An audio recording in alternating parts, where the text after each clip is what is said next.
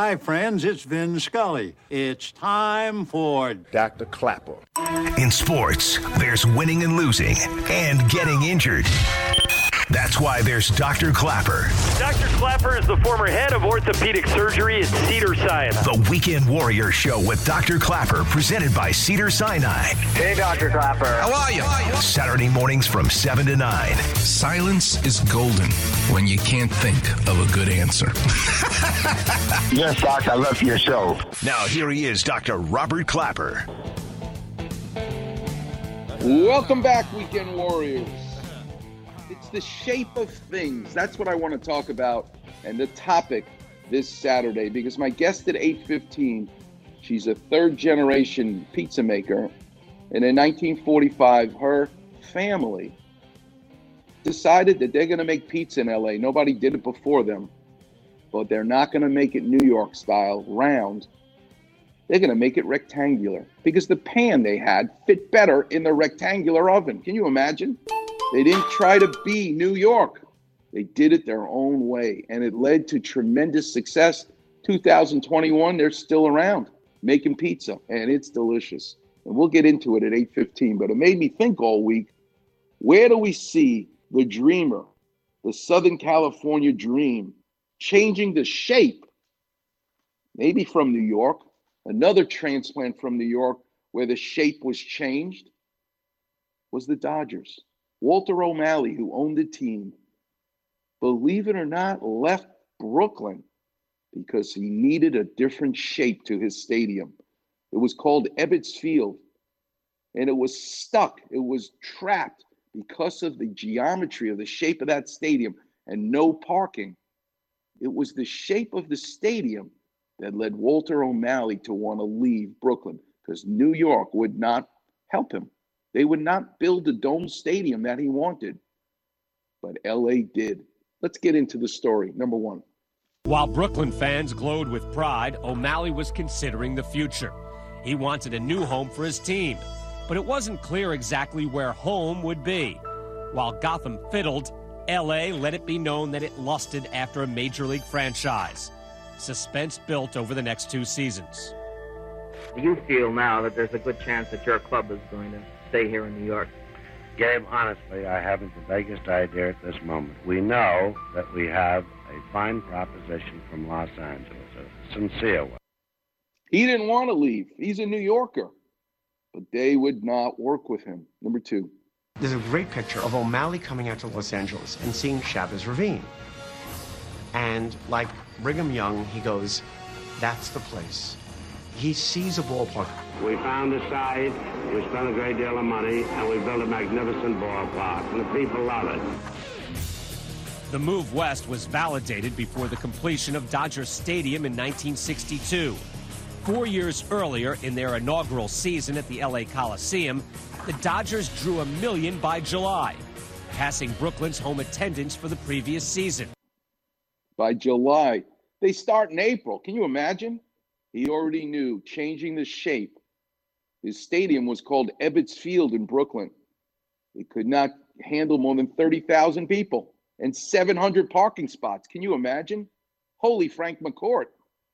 He knew he needed to have a round dome structure. Incredible. Change the shape, Walter O'Malley. Move to Los Angeles. Next.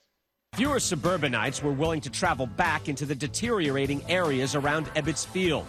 Even in that championship season of 1955, average attendance was less than half of the park's capacity. There was urban blight. There was no parking at Ebbets Field. It was a very difficult chore to get there by car and park your car and come back and find that the tires had not been slashed or the paint had not been scratched. Speaking of Henry Aaron, who passed away, may he rest in peace, one of my dad's favorite baseball players, even though my mother continued to believe that Henry Aaron was Jewish because Aaron was a Jewish-sounding name. Yeah, that's a whole nother show.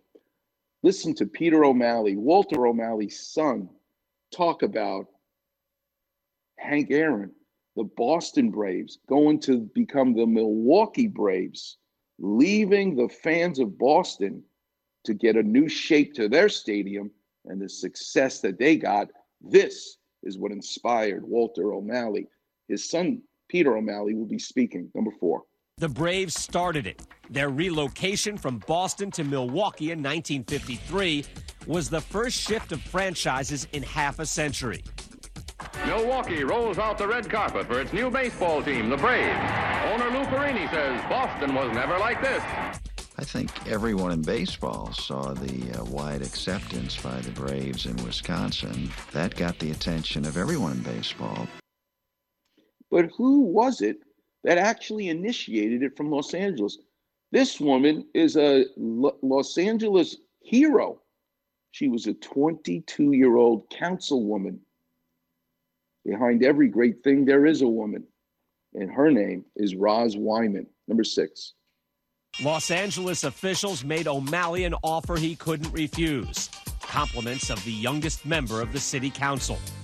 I ran for office in 1953, and I thought it would be a very good issue. So I checked off on my little 3x5 card, bring Major League Baseball to Los Angeles.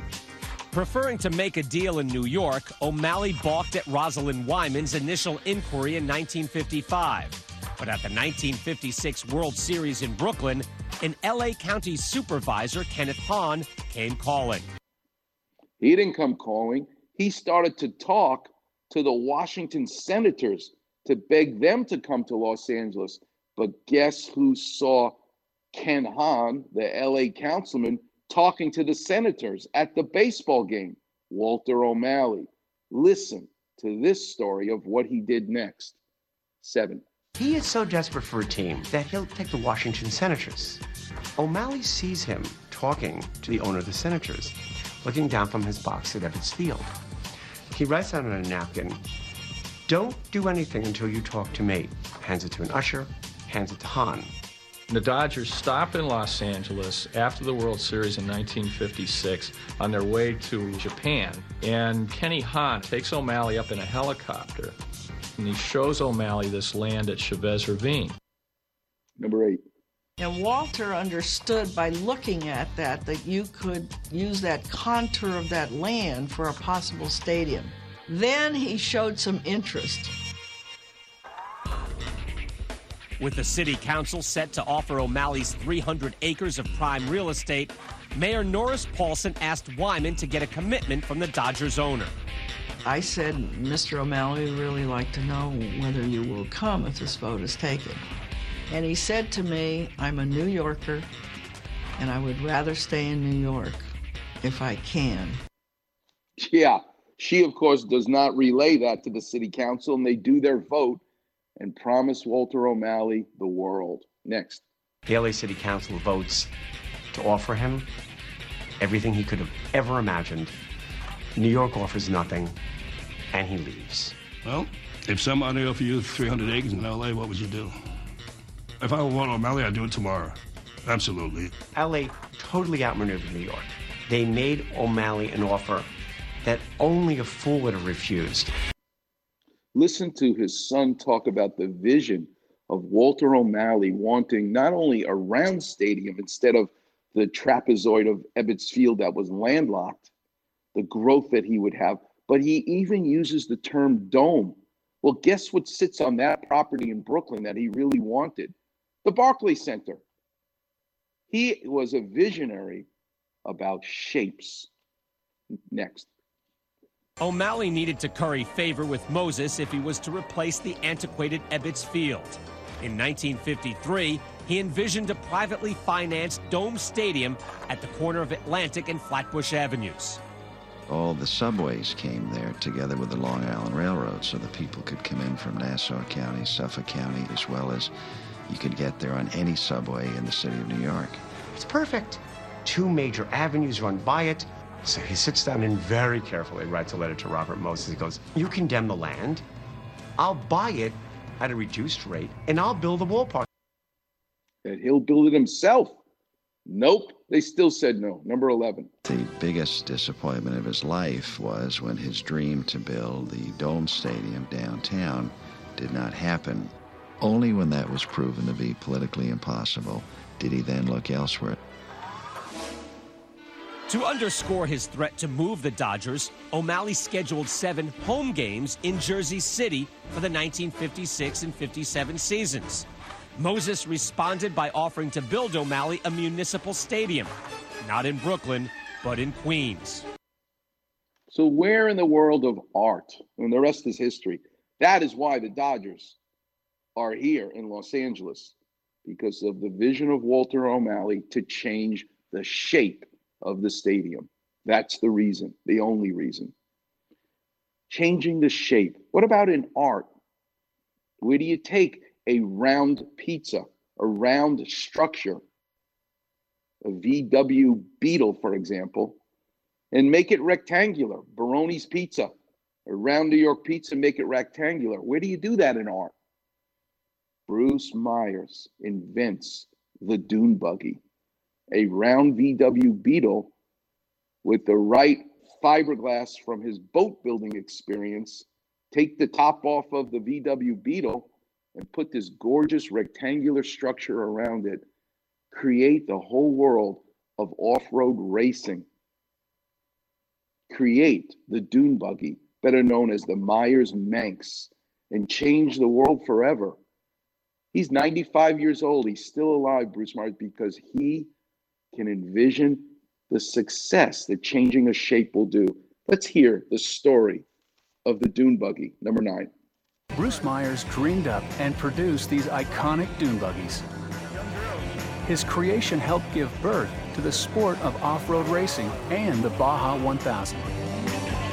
Myers vehicles embodied the spirit of California in the 1960s. They were simple, inexpensive, colorful, and fun to drive. They caught on immediately. Magazines like Hot Rod featured the Manx on the cover, and Myers saw sales of his fiberglass-bodied cars soar. How did he do this? Number 10. The cars were a thrill to drive and handled like sports cars. They even won races like the Pikes Peak Hill Climb, beating much heavier Corvettes and Cobras to the top. The Manx's ride to the top is a remarkable story that started with Bruce Myers' love for adventure. It was nurtured on the beaches of Southern California, flourished on the back roads and dirt trails of Baja California, and would lead him to hero status among off-road adventurers around the world. What previously existed was what was known as a beach buggy, basically a hot rod on the beach, but it was heavy, it was clunky, it was not the engine in the back, it was not lightweight. He modified the entire concept of riding on dunes and created the dune buggy, number 11. The buggies were fun, but were heavy and crude and would sometimes get stuck in the sand. Bruce began work on an idea that would take the beach buggies to a new level, the Manx. He sketched out a sleek little roadster body that he knew he could make using the same fiberglass techniques he'd learned building boats. I could only see it in fiberglass, and I could only see it looking a certain way, and I hated the looks of all the others. I just despised what they were doing because they didn't have that sensibility, I guess. Can't blame them, just that I didn't like them. I liked their functions, but I didn't like their looks. Number 12. The boat building taught me the technical, the fiberglass technical. It certainly had a lot of knowledge about making plugs, surfaces, and perfect surfaces, beautiful surfaces, and then making molds of them and producing parts. Number 13. He decided to go with a VW engine and shortened chassis. He worked tirelessly on his new buggy. I spent a year and a half building this thing in my spare time. At first it was my spare time, then it became full on. But all that hours, thousands of hours, go into this thing that you don't know if it's going to function and work. And yet people walk in and look at it and say, what a neat looking toy. The generations of joy. It's been a lot of years. Just like Baroni's has served generations of patrons who still come back, grandchildren coming back. They're adults now. That's the same thing for Bruce Myers and the dune buggy. This is a beautiful story. Listen to this, number 2. Since I designed the Myers-Manx 50 years ago or more, I've probably had that many men walk up to me to shake my hand. Dozens and dozens of men, fathers. They said, please, I want to shake your hand. What did I do? You provided something that saved my son from drugs. What? Number 3. Yeah, I could smell the grass being smoked in his bedroom, but he walks out and says, Dad, look at the bitchin' dune buggy in the magazine. And Dad saw what he had to do. He went and bought a kit, went down and bought all the bits for the Volkswagen, and they started bonding. The bonding never stopped. The family got into it. The kids, everybody. Dad's long gone. The kid is now 55 or 60 years old, and he's standing there saying, that's the buggy. I'll never sell it. What a love affair. What a cohesion of family values. What a glue to bring people together. And then he invents the Baja 1000. He created it. But just like you're not accepted by your peers because you're too much of a visionary, not everybody wants to eat a rectangular pizza because they only see it as circular. You got to fight the naysayers. Walter O'Malley had to deal with those Michiganers in New York who wouldn't build him a stadium in Brooklyn. There's always the naysayers. Listen to the naysayers for Bruce Myers and how he persisted and won them over after 40 years. Number 5. I want to say that Ed Perlman, at the beginning of the very first race, came to you, says, Bruce, he says, you're closer to Volkswagen than anybody because of what you do. You make dune buggies out of Volkswagens. He says, why don't you go and see if you can hit them up for some contingency money, for race money, pot money. So we wrote a cunning letter, myself, my wife, and my sales manager, and it very pleasingly showed that the race is about to happen. Of the 68 cars, I think there's 50 of them that are Volkswagen based. Next.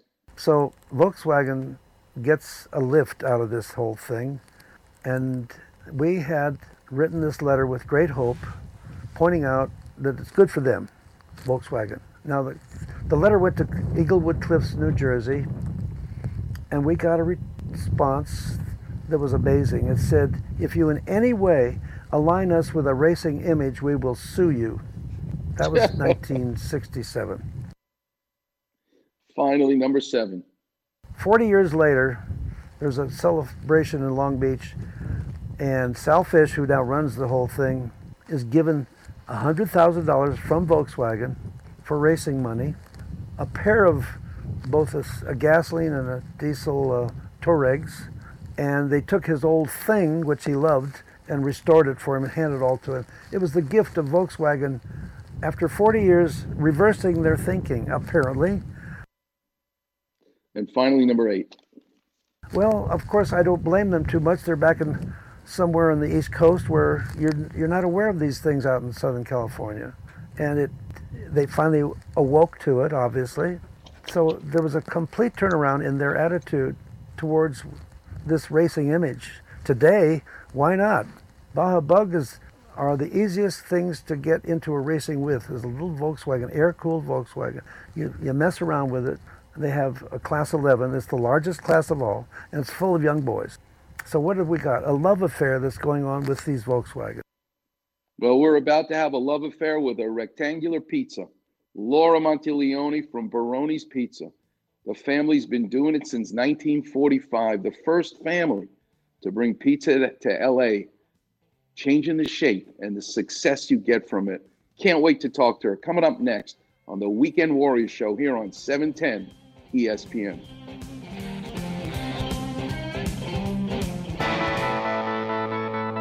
Miss an interview or Doc's weekly story? Check it out on the Weekend Warrior Facebook page. Also, Doc's advice to callers on their aches and pains. Just type Weekend Warrior in the Facebook search bar and you'll see Doc's picture in the listings. And thanks for checking out the Weekend Warrior Facebook page. You're listening to the Weekend Warrior Show, presented by Cedars-Sinai. What's going on, LA? This is Kobe Bryant. It's a Junior Super Deluxe. You got to be kidding me. Start your weekend off right. Listening to the Weekend Warrior Show with Dr. Clapper. Ding, dang, dong. Every Saturday morning from 7 to 9 a.m. on ESPN, 710, home of your Los Angeles Lakers. Hi, I want to order pizza and Yelp says you're a good place. But I got a long order that's quite serious, so wipe that smile off your face. I can see it. I need a pepperoni pizza on a Jiffy. Okay. Is that it? Hell no, that ain't it. Stay with me. I need a combo and a couple Supremes, a couple deep dish pizzas that'll bust through my jeans, and 20,000 inch meat lovers where the cheese is gooey, and a female driving that beat it to me. I need a margarita pizza with some buffalo mozzarella. Laura, thanks so much for getting up early to be with us. What a treat. Thank you. I really appreciate you having me on this morning. Thank you so much. I'm so excited because of the visionary that 3 generations ago that started your family. Take the listener through. We'll get into how beautiful and how delicious your place is, but take us back to the beginning and take us back to the sign, Barto's, which was a restaurant before your family came there. I just want everyone to hear this beautiful story about Baroni's Pizza. Yeah, so basically my family had moved from Buffalo, New York to Los Angeles in 1945 for a better life. Coming to California was back then was something that my family saw as just a different experience, something where they could basically, as a whole, come together, multiple family members, and create their dream, which was to, make Baroni's a restaurant here in the Los Angeles area, specifically the San Fernando Valley. So back then, when everybody came from New York and migrated to California, the valley was nothing but dirt and orchard trees. There was a lot of room for growth, for just people to come here and excel with any type of business that they wanted to start. And so my grandparents saw it as a dream come true for them. So when they came here, they decided that they wanted to open up this business and pursue with other family members Baroni's restaurant. So they find a former restaurant called Barto's, BARTO''S, and then what happens? Yeah, so they thought it was very cost effective to basically keep most of the letters on the sign and take away the T and add the E and the N to the restaurant. So legend is it that it was going to cost $250, which is a lot of money in 1945, to get a brand new sign, and they didn't really know what the name of the place would be. But for $19, they could remove the T and add the N and the E for $19. And essentially, they looked around, and someone, was it Josephina Baroni or something?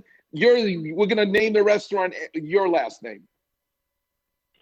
Yeah, so Baroni's comes from my grandfather's side, and so they decided to basically take the T and add the N and keep have the E in there as well. So with that being said, it became Baroni's. So my family decided to use that name because it actually came from my grandfather's side of the family.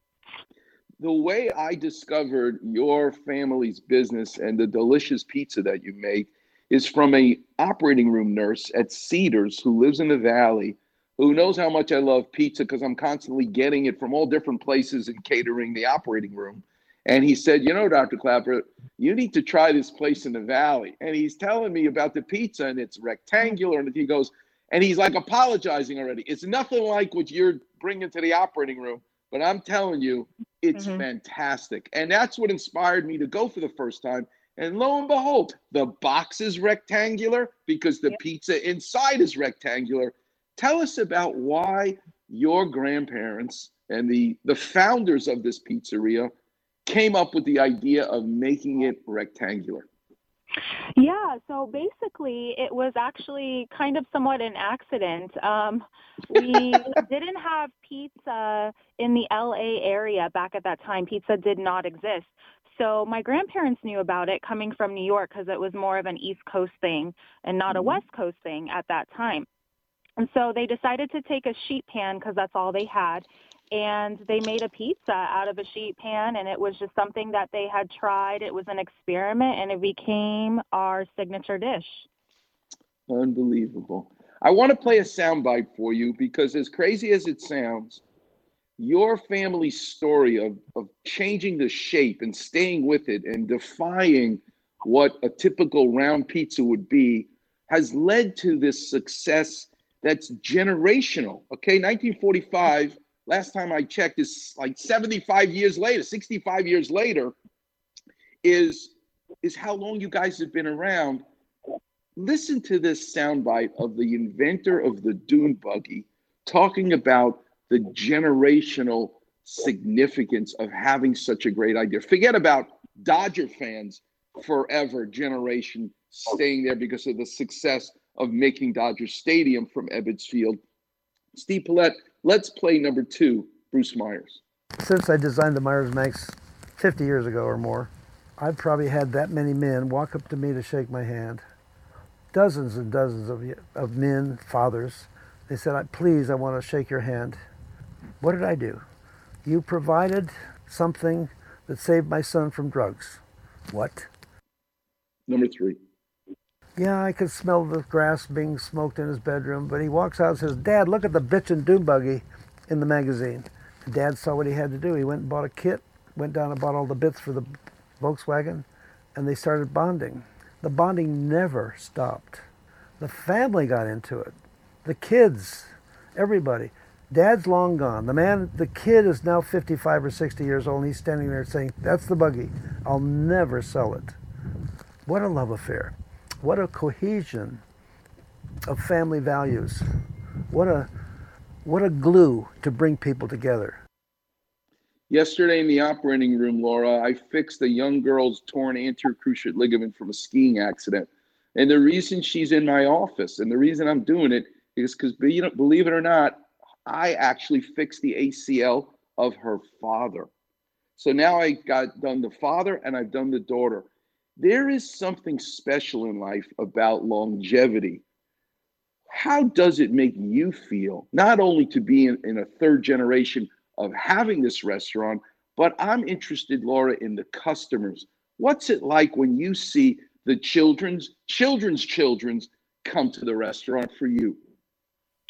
Oh, wow. It's such an honor to have so many generations of family members come to Baroni's. I hear so many stories, the same stories actually, about how Baroni's was a first date, 50 years ago, and then couples been married for 50 years, So it's just amazing. And then you get to meet everybody in that family. And so I've been coming here since I've been a baby. This was the first, solid food I ate at Baroni's, when I was a child. I mean, just some really beautiful stories about, family and how Baroni's is such a big part of their life growing up, Well, from my understanding, and I'm a layperson when it comes to the food business, even though I love food and finding the best of the best and the unique LA stories.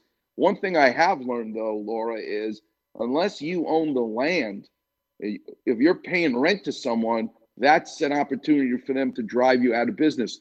Can I assume that the Baroni's family owns the land that the restaurant's on? Yes, we do. Thank goodness. Yes, exactly. Because if you don't, whether you're Philippe's, I had the owner of Philippe's, the French dip guy, Marty's Hamburgers on Pico Boulevard. If you don't own the land and you're in the food business, you're going to be out of luck. And that's the key. El Tarasco and Manhattan Beach, same thing. So that was the genius idea. When did the family buy the land? In the 50s or later? It was definitely a lot later, actually. Yeah. We had leased for many years, and then definitely later on, my grandfather, my father, obviously thought it was smart enough to, invest in buying. Yep, they were so smart.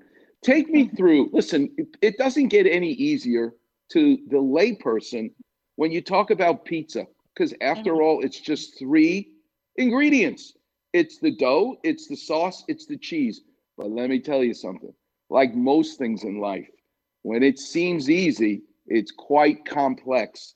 So the vendors for your cheese, the vendors, how you make the sauce, and certainly the dough and how you put it together. Take us through that. What time in the morning? Is it the day before? take us through the dough, take me through the sauce, and take me through the cheese.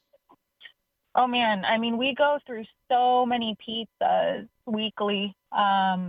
We constantly have to be making multiple batches of tomato sauce and our dough, and it has to sit for 24 hours and rise until we can use that dough for the following day.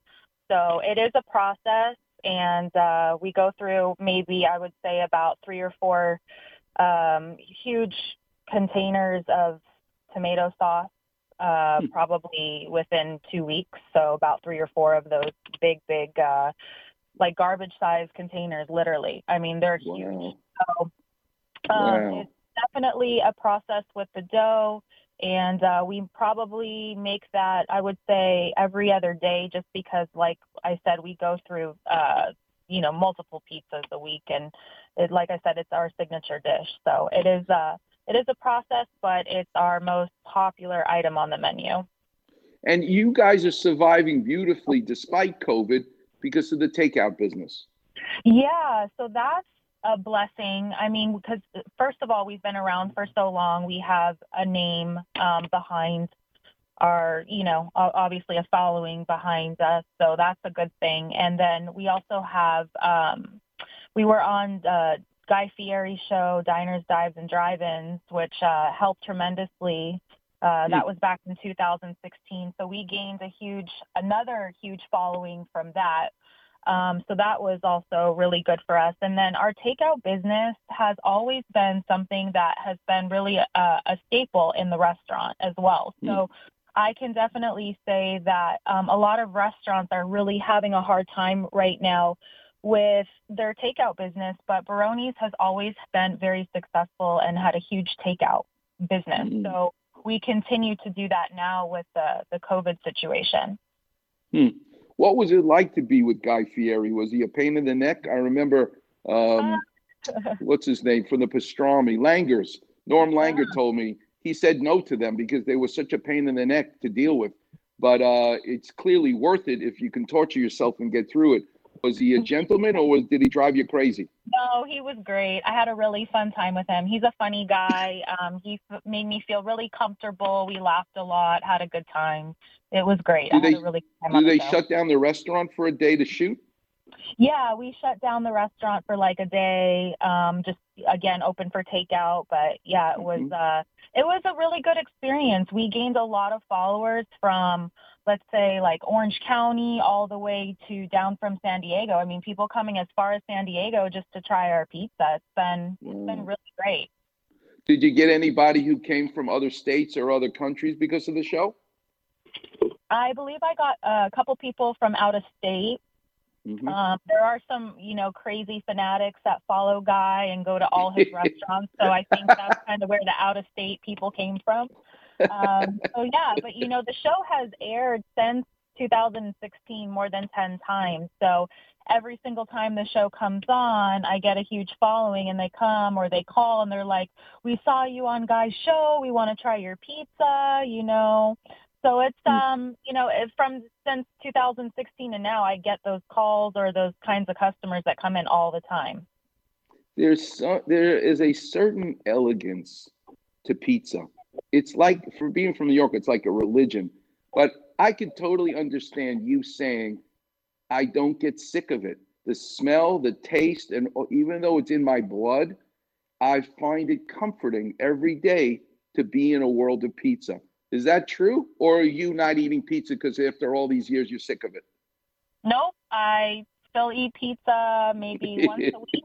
I definitely have to say that I don't eat pizza anywhere else but Baroni's, and it's not a bias thing. I mean, I can tell you that our pizza is really one of a kind, and I'm not just saying that because I'm a family member, but, I'm sure you believe the same, and you've heard other people say the same, and our pizza is just so different than anything you could ever get here in Los Angeles or in California. What is the most popular pizza that people order? Just margarita plain or other type? I would say the two most popular are like our plain pizza and then our house combination, which is sausage, pepperoni, and bell pepper. So those together are both very popular. My mouth is watering just talking to you, Laura. Well, I look forward to meeting you in person. Maybe it'll be this week or weekend. I'll see if I can hold on. But thanks so much for waking up early to be with us. I just think the story of your family and fighting the odds, they were special, your predecessors, in saying, nope, we're going to make it rectangular and we're going to do it our way. That, I believe, is what led to the success all these years later. You come from a beautiful stock and family, and thanks so much for being with us today. Appreciate it. Thank you. Appreciate it. All right. Have a good day. The great Baroni's Pizza, one of my favorites here in the San Fernando Valley. Weekend Warriors coming up next. We'll open the clinic. We'll do some clap revision. The number is 877-710-ESPN. And I got to tell you a story about surfing from last weekend where some guy, and the waves were huge, dangerous. As I went to go for the wave, he decided to try to get in my way. Let me tell you what happened on this giant wave last weekend. We'll get into it here on the Weekend Warriors Show on 710 ESPN.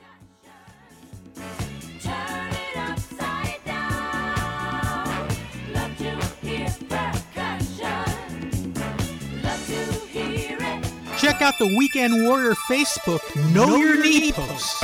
One of the most complicated areas of the body. ACL, PCL, MCL, patella supplication. Really? Dr. Clapper translates the language of your knee Dr. Clapper. on the Weekend Warrior Facebook page. Simply type in Weekend Warrior in the search bar and click on Doc's picture. Wow! Your knee feels better already. Damn right. Like, follow, and feel better. Hello there. With the Weekend Warrior Facebook page. What's going on, LA? This is Kobe Bryant. From now on, I am not Robert Clapper. I want you to call me Smokey. Start your weekend off right. Listening to the Weekend Warrior Show with Dr. Clapper. Dr. Smokey Clapper. That's the greatest. Every Saturday morning from 7 to 9 a.m. on ESPN, 710, home of your Los Angeles Lakers.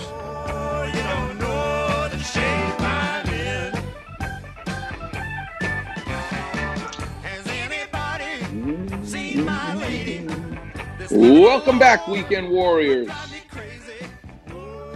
Favorite groups to listen to. That's Levon Helm and the band.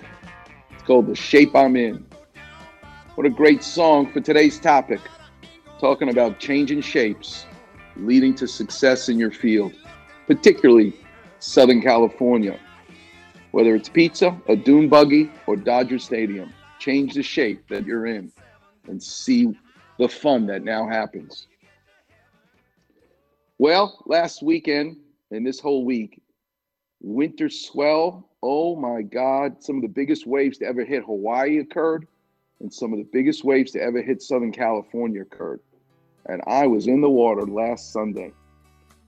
Let me try to paint this picture for you.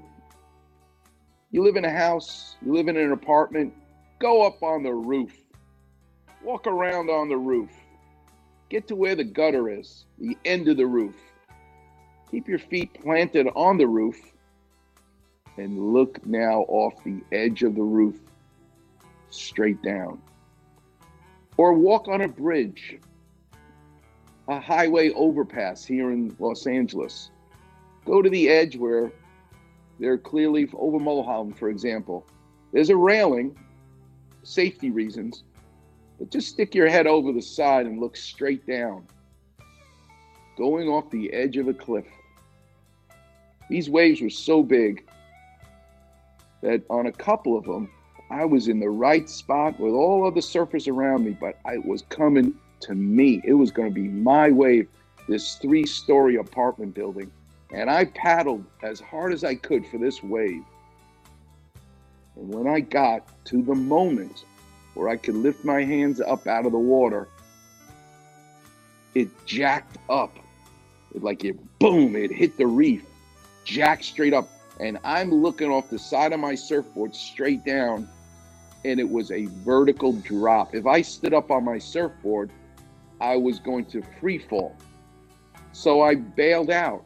I didn't keep paddling, and I let the wave go through. And did that bother me? Missing out on just a bluebird, a big, big wave. But then it happened. I saw the horizon light up. And as my friend Ed says, here they come, Robbie. Here comes the next set. Sometimes they'll come just one wave in the set, but usually it's 2 or 3 and sometimes 4. And you have to time it because you want to figure out which is the best one to get so that you can paddle out back again when you're done. This is why it's so meditative for me, because you're not allowed to think about anything else in your life but right then and right there. They talk about living the moment. That's what surfing teaches me. For some people, maybe it's golf. Maybe it's just full-on meditation with yoga. Great. But that's what you want to find, is something that forces you to not think of anything else and just live in the moment. Literally hear your own breathing and concentrate on that. And all of a sudden, the set came. I waited, I let the first one pass. Let some of the other surfers that might be in my way, let them take that one. Because I could see that there was another one coming behind it and another one behind it. So I finally waited, and this big bomb was coming through, and I was in the right spot. I start paddling as hard as I can. And this one was not going to be a vertical cliff. I was catching this wave. And all of a sudden, and I'm going to go to my right, with my left eye, I can see this stand-up paddler. Like the Northern Italians hate the Southern Italians, surfers do not like stand-up paddlers.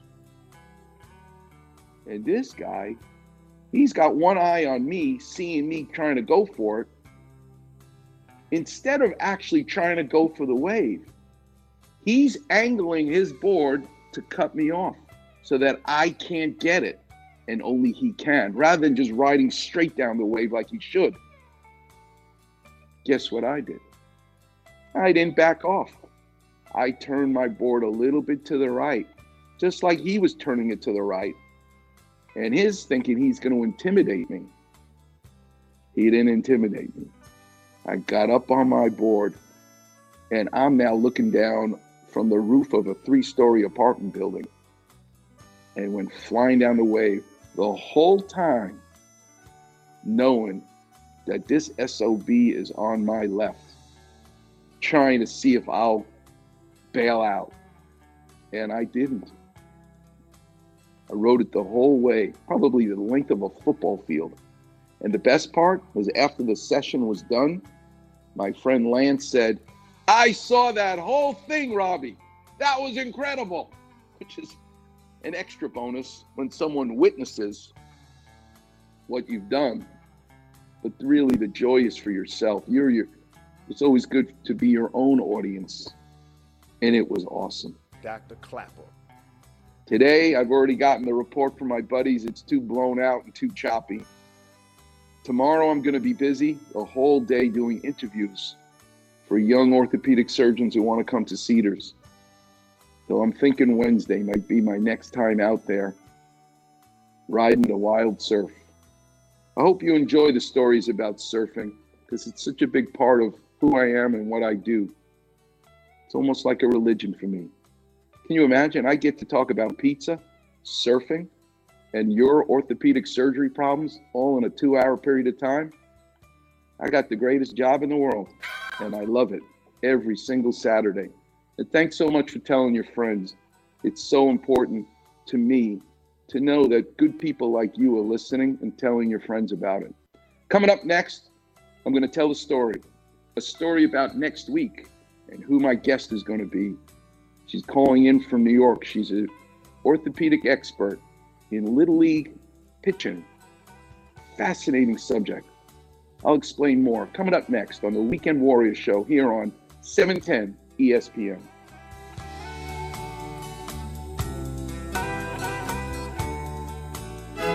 It's good to be king. Right, King James? Absolutely. And good to be courtly friends on the Weekend Warrior Facebook page. I love it. Be treated like medical royalty with Clappervision. Feast like a monarch on Doc's delectable finds. There we go. And that far Rockaway jester humor. Search Weekend Warrior and click on Doc's regal picture. Cool. Sound the trumpets. No cortisone, alchemy, or leeches here. Everything's good. Bow, curtsy, like or follow the Weekend Warrior Facebook page. That makes me happy. Cheers. Hey, it's Mace. You know, there is no better way to start your Saturday than with Dr. Clapper and the Weekend Warrior Show, 7 to 9 a.m. Saturday mornings. What's going on, LA? This is Kobe Bryant. Oh, my God. That's amazing. Start your weekend off right. Listening to the Weekend Warrior Show with Dr. Clapper. Google the Guggenheim. Every Saturday morning from 7 to 9 a.m. on ESPN, 710, home of your Los Angeles Lakers.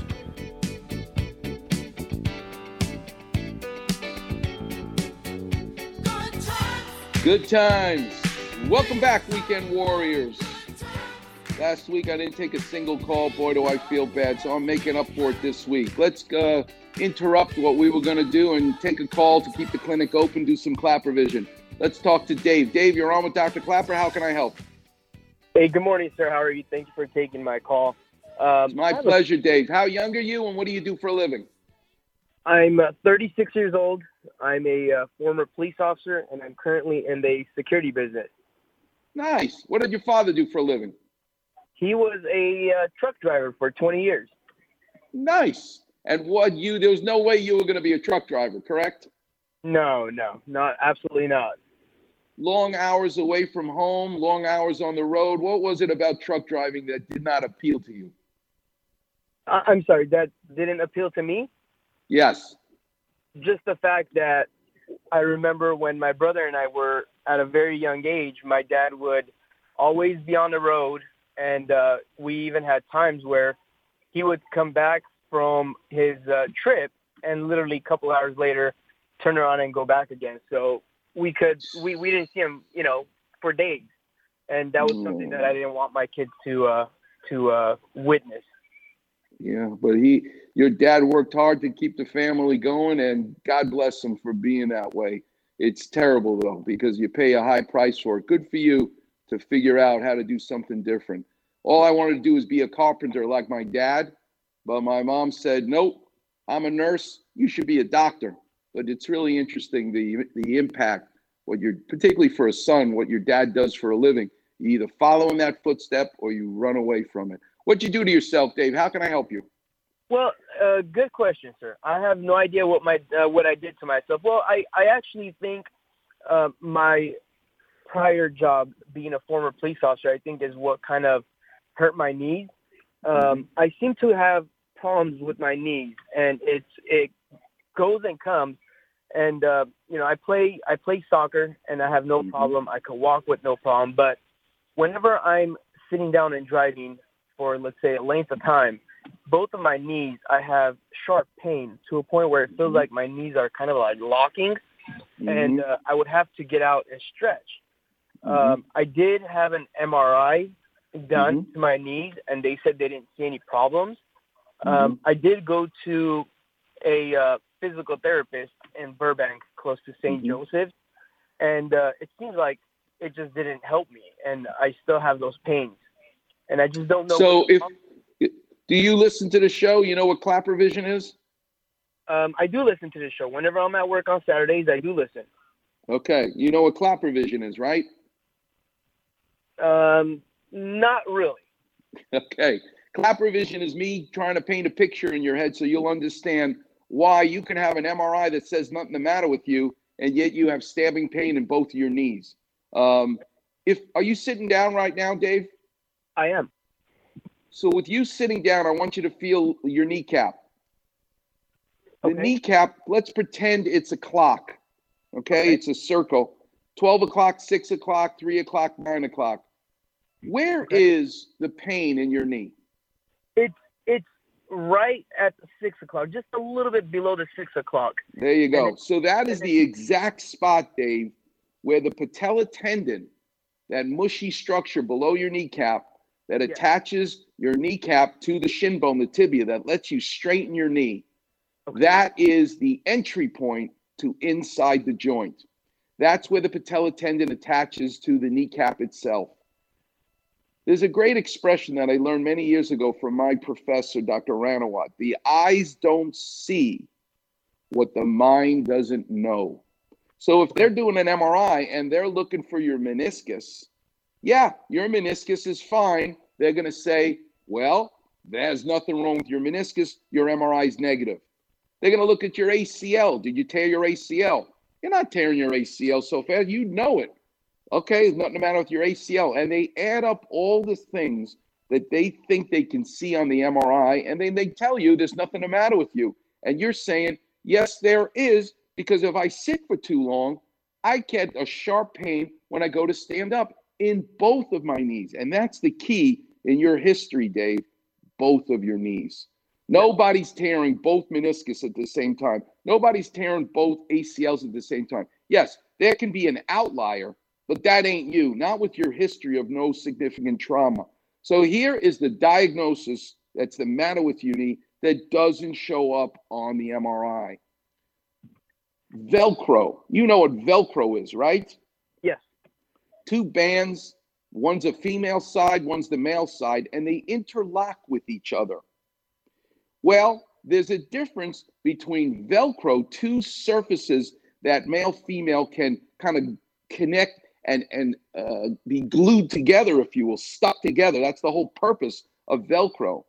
But if I'm here to tell you that the cartilage on the back of your knee is smoother than two ice cubes rubbing together, then if the surface of the cartilage, which is not something we can see very well with the MRI, has the beginnings of scratches on it, almost like the female side of the Velcro, then when you sit in that car, that truck, wherever you're at, for too long of a period of time, instead of two ice cubes rubbing together that will not interlock, if the surface is at all scratchy, you'll start to adhere the two surfaces together like two pieces of Velcro. So when you go to stand up, the rip microscopically that's occurring is so painful. That is what's going on in your knee. Surgery, yeah, if it's been long enough, you go in, you clean up some of the inflammation, but it's actually the last thing that I'm thinking about for you. The greatest thing you can do, Dave, is adopt in your life 3 days a week for the next 1 or 2 months an exercise program in a swimming pool. Where do you live, Dave? I live in Sherman Oaks. I need you to schlep. That's a medical term. That means getting in your car and driving, Yiddish, to Culver City. The woman I wrote the book with, Heal Your Knees, which is all about how to exercise in a pool. You'll see Olympic athletes and you'll see older people. You need to get in the water. Heal Your Knees is the book. You're going to go meet Linda Huey. The place is called Complete PT. And don't let anybody inject you with cortisone or any needles. You do that, Dave, you'll get better. And thanks so much for checking in. We'll be in touch. If this doesn't work, I need to see you. Warriors, I'm leaving you with Volare, which means I'm singing and I'm flying. And I'll see you next week on the radio. Get smart. Just what are you getting at? Check out the Weekend Warrior Facebook page. Like this. Medical advice from Cedars-Sinai, head of orthopedic surgery. Are you kidding? With a far rockaway attitude and a little drizzle of mozzarella. Well, it's important to me. Search Weekend Warrior in the space bar. Like this. And click on Doc's picture. I see. Like, follow, and enjoy the Weekend Warrior Facebook page.